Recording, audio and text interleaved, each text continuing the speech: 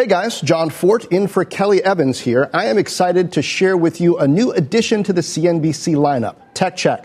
We take a deep dive into stocks focused on new technologies and trends while highlighting the latest news out of iconic tech companies. Listen in to today's episode of TechCheck and subscribe today.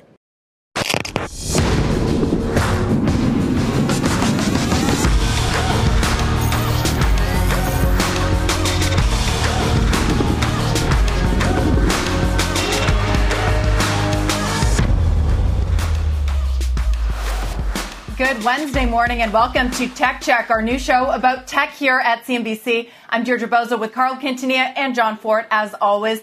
A huge show today. History for crypto as Coinbase goes public. We are awaiting the first trade and a monster valuation that is only getting bigger. Plus, Slack CEO Stewart Butterfield will join us on how we work and communicate. And some new numbers from TikTok reveal just what is underneath the hood at this company. Let's take a quick check on the market as we wait for Coinbase to open. NASDAQ about a percentage point away from a record high. S&P is already there. Moderna is higher. Travel plays, Trip and Booking Holdings higher. On the downside now, Facebook off by more than 1%, and Intel's having a tough week, down for the third straight day, down 6% since Monday, Carl.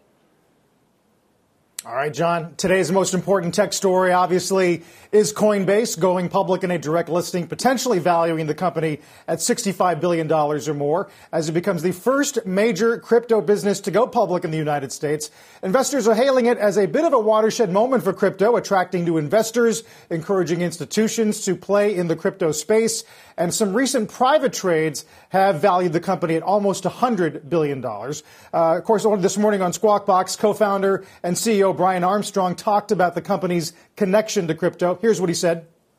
We're also kind of what you might call an indexed bet or a levered bet on the crypto space more broadly, because we're selling picks and shovels. You know, we're helping people access and use this new technology. So I think we're going to grow along with the crypto space, but if we keep growing share, then we'll sort of be an addition of that on top of just the price of crypto, hopefully. So many topics to delve into, John. Obviously, there's the way in which central banks are viewing the space right now. Certainly institutions, half of their business, profitability, and how they're going to manage, John, what we at least historically have expected in crypto, and that is wild price swings of the currency itself. Yeah, Carl, I'm just reminded that it was 5.5 years ago I met Brian Armstrong for coffee in San Francisco. One of the things that struck me then about him was his level of conviction. He told me he was taking his full salary in Bitcoin at the time and not converting it to cash. And I thought, wow, that's somebody who's putting his money where its mouth is. Turned out to be a pretty smart bet. He also gave me $1 worth of Bitcoin in a Coinbase account to show me how Coinbase worked. You know, every once in a while I take a look at that, right? It's worth $221.30 this morning. Well, that's where we will. John, yeah, Deirdre. There's got to be a way to NFT that, you know, one Bitcoin that Brian Armstrong gave you years ago. Guys, I love what Mike Novogratz said on Squawk Box this morning. He said that this listing today, of course, we're going to get caught up in the price and the technicals, but it's about more than Coinbase and Bitcoin. It's really, he called it the Netscape moment for crypto. I tweeted this out and I got a lot of backlash saying, it's not a flattering comparison. Look at what happened to Netscape. But the point being that this is really a moment, the beginning, like Netscape was the beginning of the internet. Perhaps what we're seeing is the beginning of crypto in the mainstream. It's Carl alluded to. This is about decentralized finance. It's about central bank digital currencies. It's about blockchain and NFTs, guys, which we have covered so closely over the last few weeks. So we look at the indication, which, by the way, is $350 a share, 40% premium to that reference price, puts the valuation at above $90 billion. So we are looking towards a monster debut here, but we should keep that in mind. This is about more than where Coinbase is trading today. Yeah, well, let's start with that. Joining us now, Silicon Valley super angel Ron Conway, early investor in Coinbase and Stripe, but also Google, Airbnb, DoorDash, Square, Pinterest, just to name a few. Ron, good morning. we can talk a lot about Coinbase and Brian Armstrong and the whole company, what it represents for crypto right now. But let's start from the investor perspective, the public market investor perspective. What do you have to believe about Coinbase to buy it for what looks like it's going to be $3.50 a share here? Does it have to do for transactions on the internet what Google did for information? Well, yes, I absolutely believe that Coinbase is the Google for the crypto economy and opens this huge opportunity to consumers. If you start at the very top of the funnel, look at the market size for the crypto economy. Last year, it was $778 billion, headed to over $1 trillion, and the crypto economy is in its infancy. So the crypto economy is the next multi-trillion-dollar opportunity in innovation. And if people look at the size of the opportunity, then the market caps of these companies looks a little more reasonable. But Ron, we're in an inflated market no matter what. Yeah. So all companies are worth a pretty high price today. But when you look at the size of the market of crypto, I think they're analogous. What convinces you that Coinbase is the Google of crypto and not the Yahoo? Because it is early. Yahoo did well for a while. There was lots of competition and there were better ideas. I mean, we've got Square, we've got Robinhood. There are a lot of companies and then established finance companies that are now kind of piling into this crypto area. What sets Coinbase apart? Well, what really sets Coinbase apart is it is a crypto-only company. It's very focused on providing crypto consumer products worldwide. All these other companies, crypto is an add-on. So Coinbase is what we call a crypto-first company. And that focus is what is making them a market leader. The brand that they have built, the power of brand, you can never put a price tag on. And Coinbase already has a great reputation and a great brand with consumers. It focuses on delivering a user-friendly product that makes it easy for consumers to get into this exciting new market. They are the user-friendly door to crypto. Ron, more broadly, Mike Novogratz was on this morning, and he said at $2 trillion, crypto makes up about 0.5% of global wealth. And his argument was, if you don't think that's going to at least 2 or 3% in the next 2 to 3 years, you're not paying attention. Is that a legitimate way to look at it? Yes, that's a very legitimate and smart way of explaining to people the size of this opportunity. That at $2 trillion, we've only conquered a few percentage of the market space. It's a huge opportunity. Ron, good morning. It's Deirdre. You call Coinbase the Google for the crypto economy, but we know that Google does much more than search. There's a digital advertising business. They're going into many others. Few people think that Coinbase can maintain these sort of exorbitant fees and margins that it is seeing now. So where does it need to diversify to maintain that status to really become, the platform for crypto? Well, Coinbase is constantly adding new crypto services and new coins available to its service. So it is expanding its product line, very, very rapidly. They're absolutely the leader in the space. Leader in the space, particularly when it comes to, the cryptocurrencies that we're most familiar with. But how does Coinbase if it does at all, play into central bank digital currencies? We've been talking about China creating its own digital yuan, but it's creating its own platform and its own digital wallet, right? So how does Coinbase get involved with these central bank currencies? Well, I think that's one of the opportunities for Brian Armstrong and Coinbase now that they have built this amazing brand, and after the IPO today, to be an evangelist for this industry, since Coinbase is the market leader, and talking to other countries and opening lines of communication and educating them on the opportunity and how the tech industry and the policymakers can work together to make this a great opportunity for America, for America first. And we should be watching what China is doing, because we want to be the technology leader in the crypto economy. There's going to be millions of jobs created from this new $1 trillion industry. And we want those jobs to be in the United States. And Coinbase is poised to lead that charge with all the other companies in this ecosystem.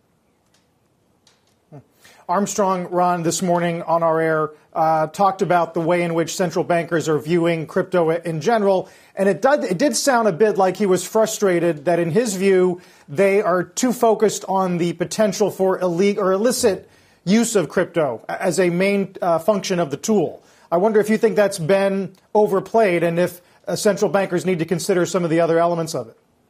Yes, for sure. The central bankers and the crypto industry should be communicating with each other a lot more closely. And, with every new technology boom, there's the good and there's the bad.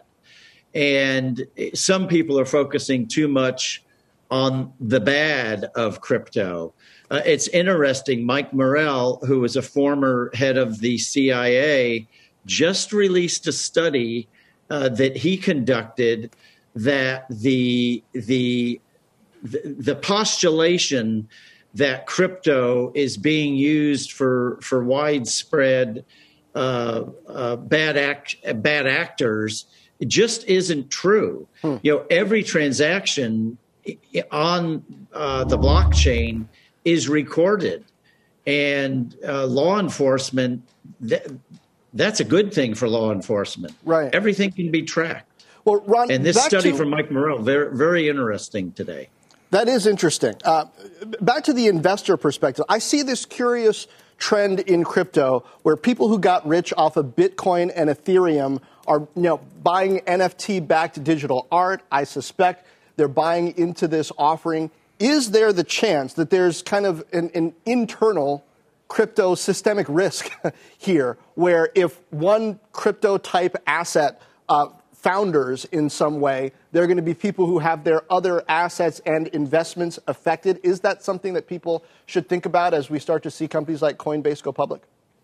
Well, what we need to think about is that the crypto economy today, in its infancy, is probably a couple thousand companies in the crypto economy. And some of those companies are going to do really well, just like standard technology, internet companies today. Some of those companies will do really well, and then some of those companies will flounder. So it's like the rest of industry, really no better and no worse. All right, just got to pick the right ones. You picked this one at the right time for sure, no matter what the price action is today. Ron Conway, thank you. SV Angel, our fund, SV Angel, we invested in Coinbase when Brian was just starting the company and went to visit Y Combinator, the world famous accelerator founded by Paul Graham and Jessica Livingston. And that Y Combinator has birthed so many iconic companies in the technology industry. And Brian started there, and SV Angel, we invested in all the follow-on rounds, and Coinbase has educated us and this entire industry about the benefits of the crypto economy. Coinbase is the pioneer.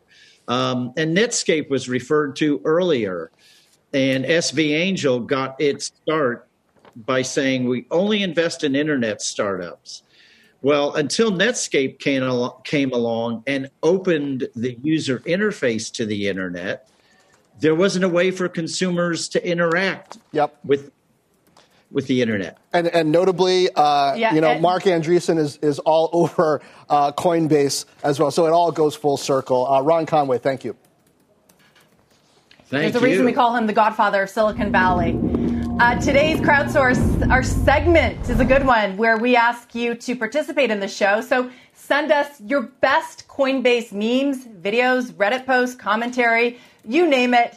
Send us what you got. Tweet it at us at CNBC TechCheck, and we will show you some of the best answers later on in the show. Jack Dorsey already mixing it up, responding to an article titled Coinbase's $100 billion IPO provides an alternative investment to Bitcoin with the comment, why do we even need an alternative? Later this hour, guys, Coinbase board member Katie Hahn's going to join us to talk about today's listing. And after the break, do not miss Slack CEO Stewart Butterfield is going to join us. We are just getting started here on TechCheck.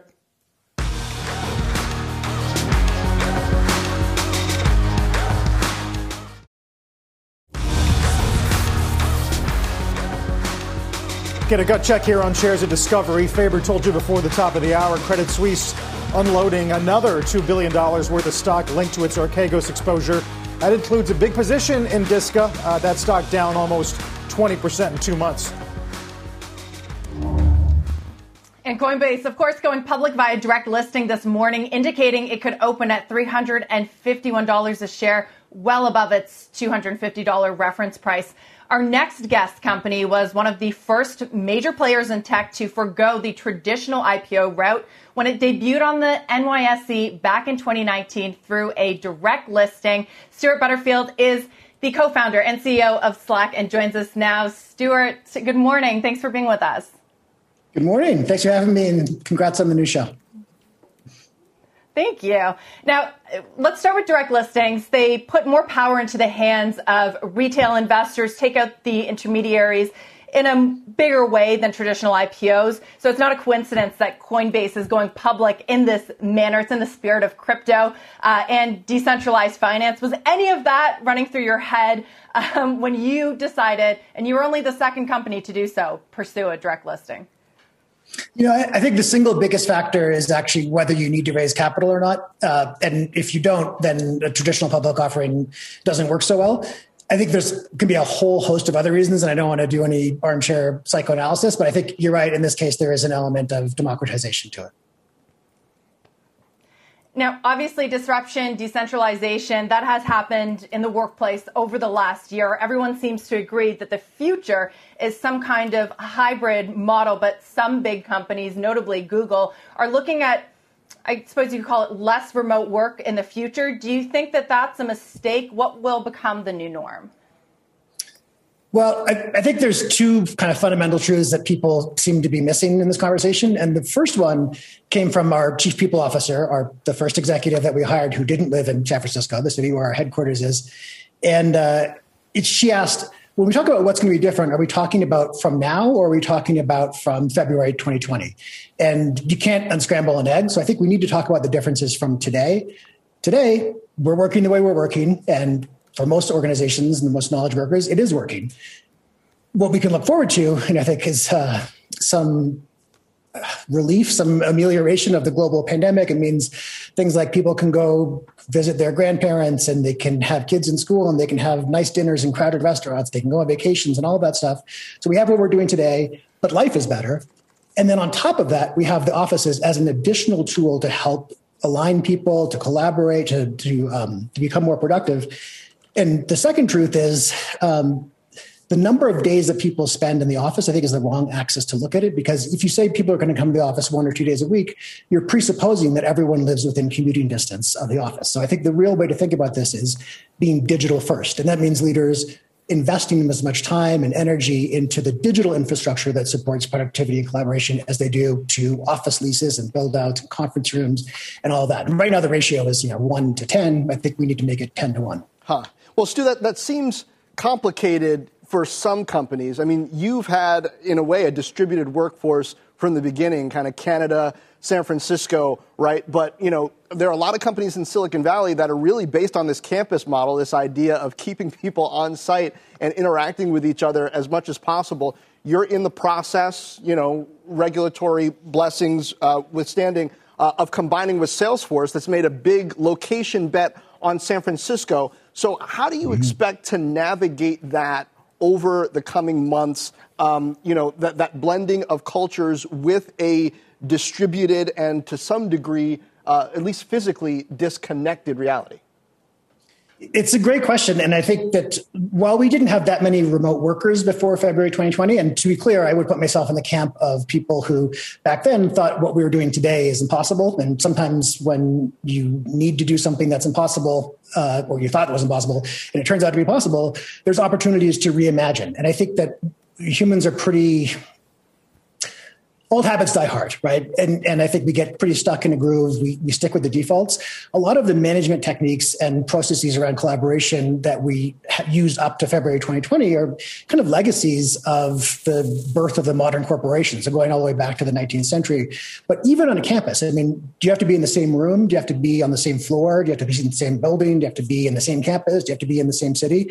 We've proven now that we can do it. So what can we retain from this world when we get the additional flexibility and kind of power of having offices? I think you ask a lot of people, spending less time commuting sounds good. Spending more time with family sounds good. Having more flexibility in how people arrange their lives sounds good. And I think that given that that's possible, how do we want to do it?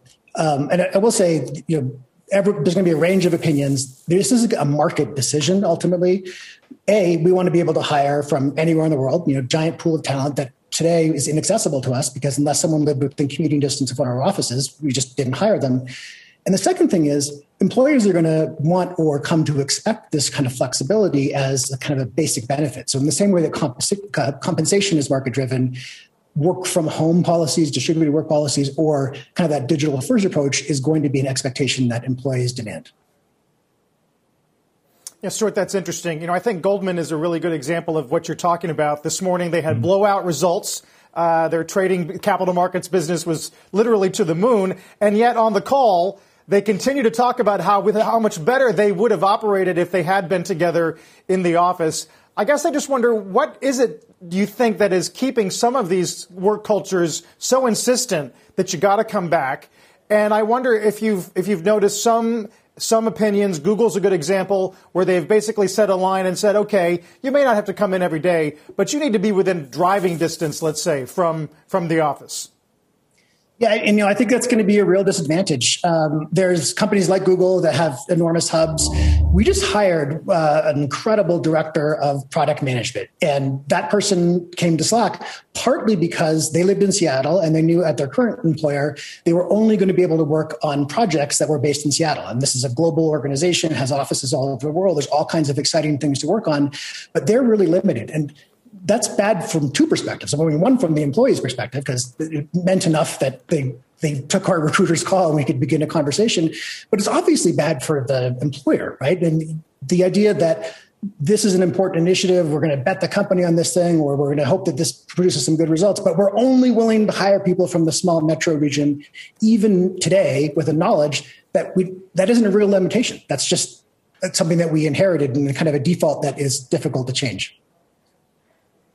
Right. At the same time, though, Google is opening up offices in other places in America. So if you look at that, maybe they have the footprint to do so. But Stewart, I want to ask you, it's been a bit of an experiment for you guys as well to figure out what tools work in this next era in a hybrid workplace. You guys introduced a public messaging platform and then quickly walked it back on concerns that messages of abuse could be sent with relative ease. Did that scale back or slow down Slack's ambitions to move beyond internal messaging? Are you guys ready to become sort of a social work platform with all of the moderation considerations that go along with that? Yeah, I think there's some real confusion there, and entirely our responsibility. The messaging between people is not something we walk back. It's growing incredibly quickly. The number of organizations, 74,000 paid customers who are participating in Slack Connect has grown over 100% in the last year. But the number of connected endpoints, so the density of the network has grown even faster, almost 250%. What we changed was a little bit of the process of sending an invitation to someone to connect, but it's double opt-in, both sides. There's all kinds of security controls, and it's absolutely not intended to be a social network. It's not letting you talk to anyone. It's letting you talk to the people that you work with closely who happen to be employed by someone else. So if you're a marketing director, that might be a creative agency. If you're an accountant, that might be your auditors. There's a whole range of relationships that are really important to the internal workings of an organization, but that work with customers or partners or vendors. Right. Well, Stewart, thank you so much for being with us today. Stewart Butterfield, co-founder and CEO of Slack. Thank you. Now, later this hour, we've got a reality check on TikTok. Plus, Julia Boorstin is with us next. Julia, it's a big day for disruption. Indeed, John. We have been watching Coinbase as a CNBC disruptor since 2014. I'll break down how much that company has grown and why more Disruptor 50 IPOs are coming. That's up after the break.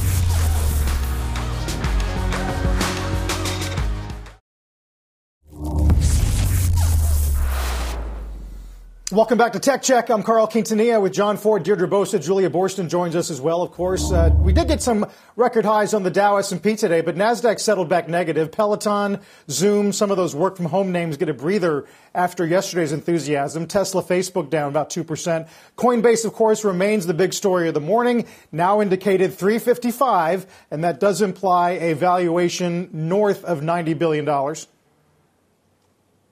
We'll keep our eye on that. And time now for a CNBC News update. Rahel Solomon has that for us. Rahel, over to you. Hey, Deirdre. Hello, everyone.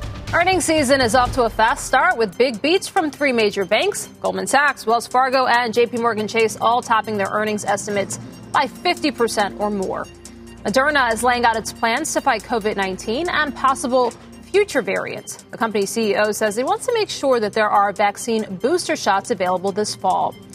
Hundreds of companies and top executives have signed a letter opposing legislation that makes it harder for eligible voters to cast ballots. Backers include Apple, Ford, and Bank of America. The group took out two-page ads in the New York Times and Washington Post.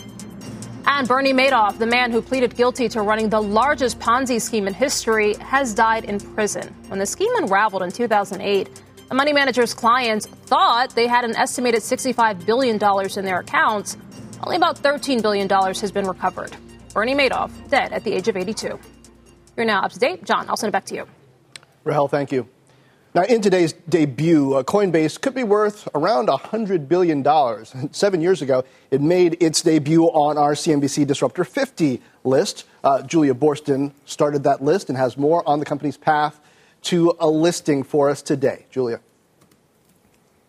Well, John, Coinbase has been on the Disruptor 50 list 3 times in the list 8 years, and it's grown from 1.3 million consumer wallets that it had back when it debuted on the list in 2014 to now it has 56 million verified users. Coinbase will be the 62nd Disruptor 50 company to go public. It originally priced at $65.3 billion, so that would have made it the second largest Disruptor 50 exit behind Uber. But the direct listing, as you mentioned, is now indicated to open around $350, which would mean a valuation of more than $92 billion. And that would be the largest valuation of any of the Disruptor's public offerings. Now, we are expecting more Disruptor IPOs and direct listings. PitchBook reporting just today that overall VC investment spiked 93% in the first quarter, with 3/4 of those investment dollars going into late stage deals. Now, what that points to is more exit activity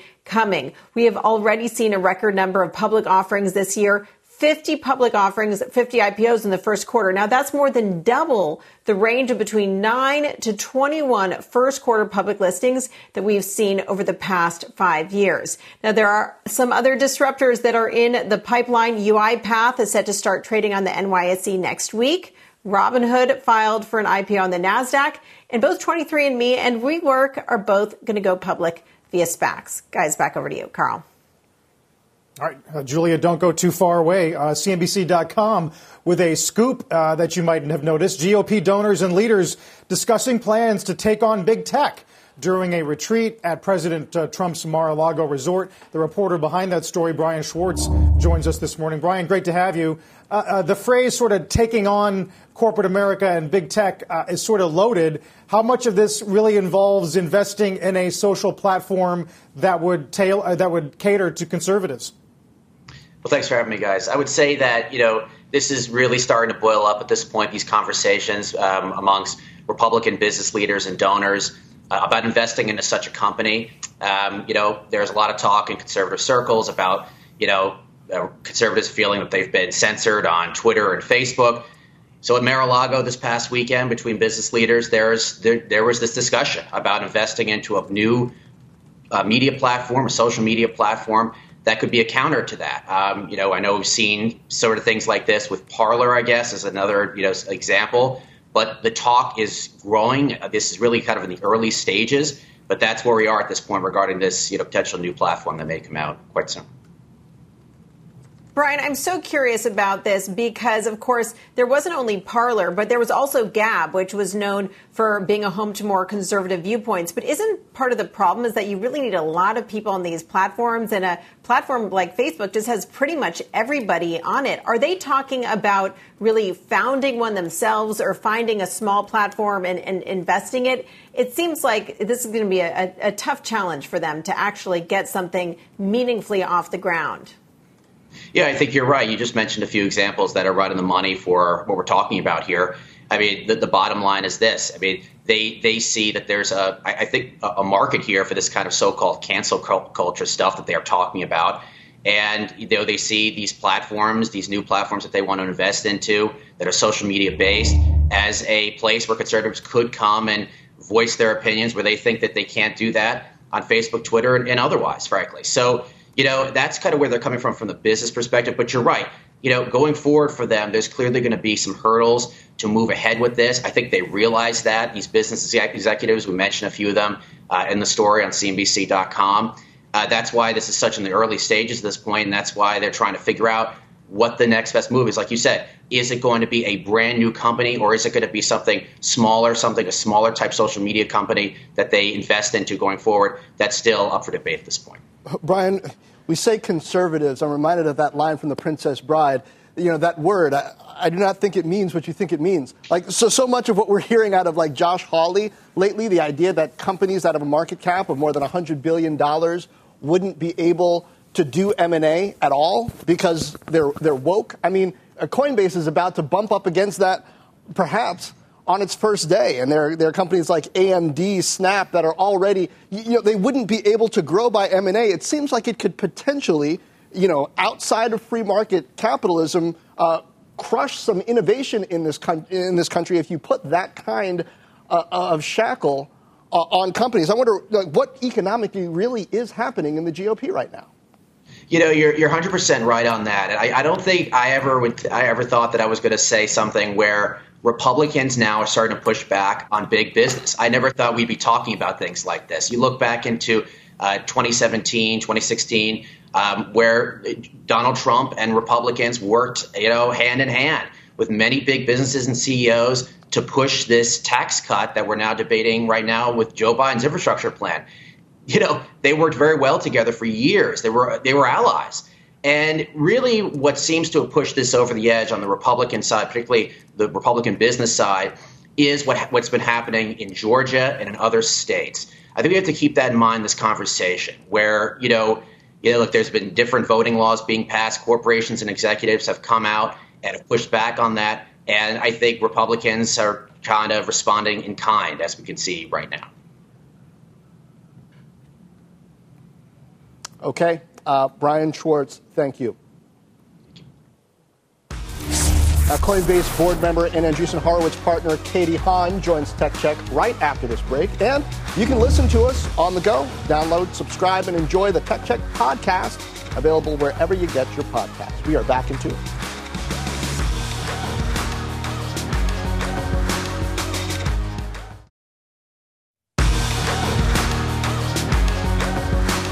All right, right, so as we wait for Coinbase to go public in this direct listing, take a look at some of the investors that may be getting ready to cash in. Among the names, rapper Nas, whose investment could reportedly net him $100 million. Kevin Durant, poised for a big payout. NBA star investing in Coinbase at a $1.6 billion valuation. Company, of course, now worth 65x. LinkedIn's Reid Hoffman, Reddit co-founder Alexis Ohanian, also among those betting on the crypto exchange's success. And speaking of early investors, ahead of the first trade, our Kate Rooney has a very special guest. Hey, Kate. Hey, Carl. We're joined now by Katie Hahn. She's a partner at Andreessen Horowitz. She also leads the firm's crypto funds and is a Coinbase board member. Katie, welcome. Thanks so much for being here. It's a big day for crypto. Good morning, Kate. Thanks so much for having me.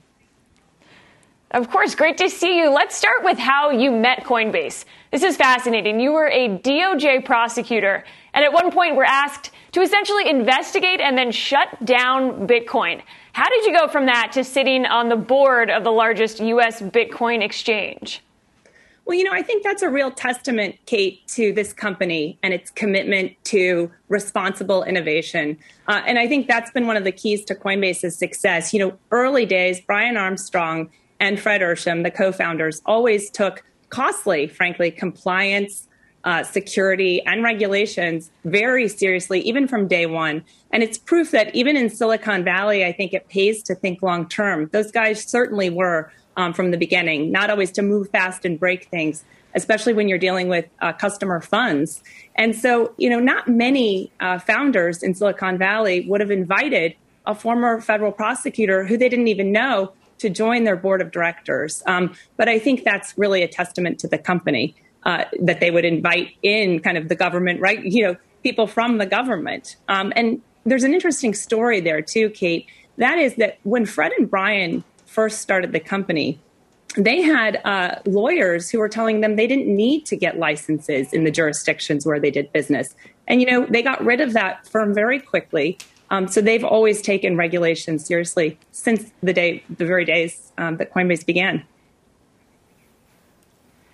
Katie, good morning. It's Deirdre. That's a fascinating story that you told, and interesting to look at it in the context of other sort of companies coming up, newcomers, and their relationship with regulators. I have a bit of a media question for you. We're going to get back to Coinbase, but I couldn't help but note that Brian Armstrong and yourself, an Andreessen partner, are on CNBC today amid discussions of legacy media disruption and your own firm's push to drive their own media strategy. So I wonder, can our audience see these interviews as evidence of the value of mainstream media, real traditional interviews and questions?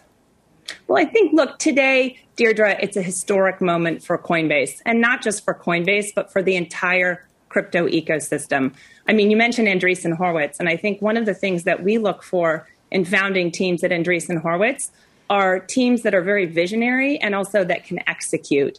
And that's what you have here in Coinbase. You have an absolute case study in entrepreneurship. I mean, it's one case study that I know I'll teach at the Stanford Business School. I teach a class on crypto, and I know I'll teach this case study someday, because you had here in Brian Armstrong and his founding team a vision, and they stuck to that vision for 9 years through ups and downs, through various price cycles, where some came and went, some others pivoted. This team has been there from day one, and they've stayed the course. And I think that's why you see Coinbase being where it is today. And Katie, speaking of today in the direct listing, there are plenty of skeptics on the price tag in particular. Two big things I've been hearing about this week: transaction fees and that revenue concentration. How should investors think about the risk that others could come in, compete with Coinbase, and use lower fees or essentially offer free trading? Yeah, look, I think it's just a positive reflection of how big the space is becoming. And you are seeing crypto really mainstream at this point with all of the institutions and customers coming in. One of the things I've seen about Coinbase that's been true during the 4 years that I've been on the board is this is a team who can manage revenues and who can manage expenses and continue to grow through a variety of price cycles. One of the things about Brian Armstrong is he's very focused on the long-term vision of the company. Coinbase added 20 assets just in the last year, and they are diversifying away from just transaction fee revenue. I think one of the exciting things that I see at Andreessen Horowitz happening in the crypto space is there are entirely new industries, Kate, that are being built, whether you're talking about decentralized finance or DeFi, as we call it in crypto, or the NFT space, which has gotten a lot of coverage lately and we can speak about. Coinbase is really a portal to this entirely new crypto economy. And I think we are still very much on the ground floor. I think Coinbase is very focused on the long-term vision of that crypto economy. And that is why it's so central to our coverage today, Katie. We thank you. Kate Rooney, our thanks to you as well. Hope you'll come back early and often. By the way, more great interviews coming today to kind of help you understand the story behind Coinbase and crypto. You can catch the company's co-founder, Fred Urshan, on Closing Bell this afternoon at 3 o'clock Eastern Time. Now, as we head to break, checking in on shares of SAP, raising projections for the year after first quarter earnings showed strong progress in cloud sales. You can see it there, up about 1%. And next, a reality check on TikTok. Some new data on just how many teens are users might surprise you. TechCheck is back in 2.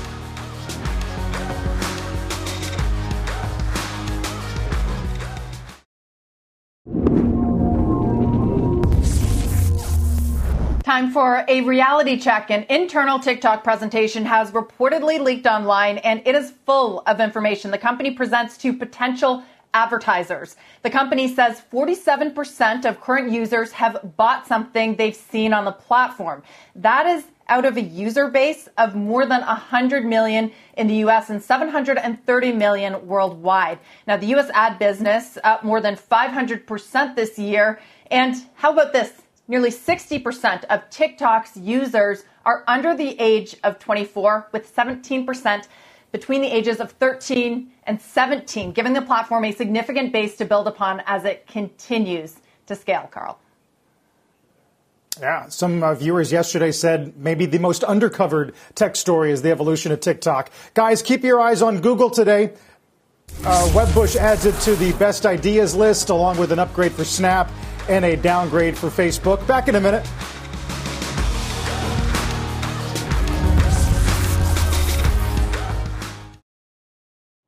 Coming up on TechCheck, a makeover at the top of Stitch Fix with news on Katrina Lake, along with Crowdsource as the internet offers its 2 cents on Coinbase right after this break.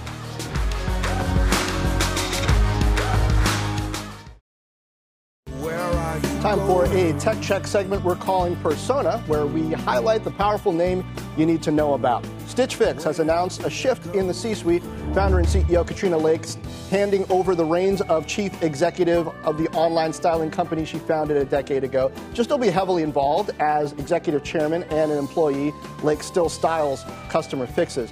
When Stitch Fix hit the public markets in 2017, Lake was the youngest woman to take a company public, a title that now belongs to Bumble's CEO Whitney Wolfe Herd.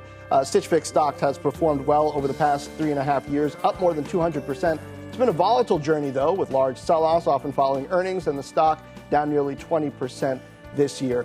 Stitch Fix President Elizabeth Spaulding's taking the CEO title, by the way, and that official transition going into effect, guys, on August 1st. Yeah, Spaulding, a longtime Bain executive. Meantime, we asked, you delivered a few of our favorite Coinbase memes and commentary that we pulled off the interwebs. This one from Dr. Momo using the infamous weekend performance GIF at the Super Bowl. Coinbase, it's money sign COIN, is the most utilized platform for crypto purchases.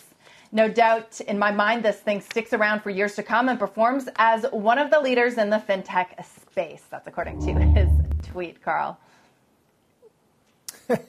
Guys, we continue to watch indications on Coinbase. We'll be watching that closely. And by the way, this great week on TechCheck, the inaugural week, rolls on Friday. It is Brian Chesky of Airbnb. You've been listening to CNBC's TechCheck. You can always catch us live weekdays at 11 a.m.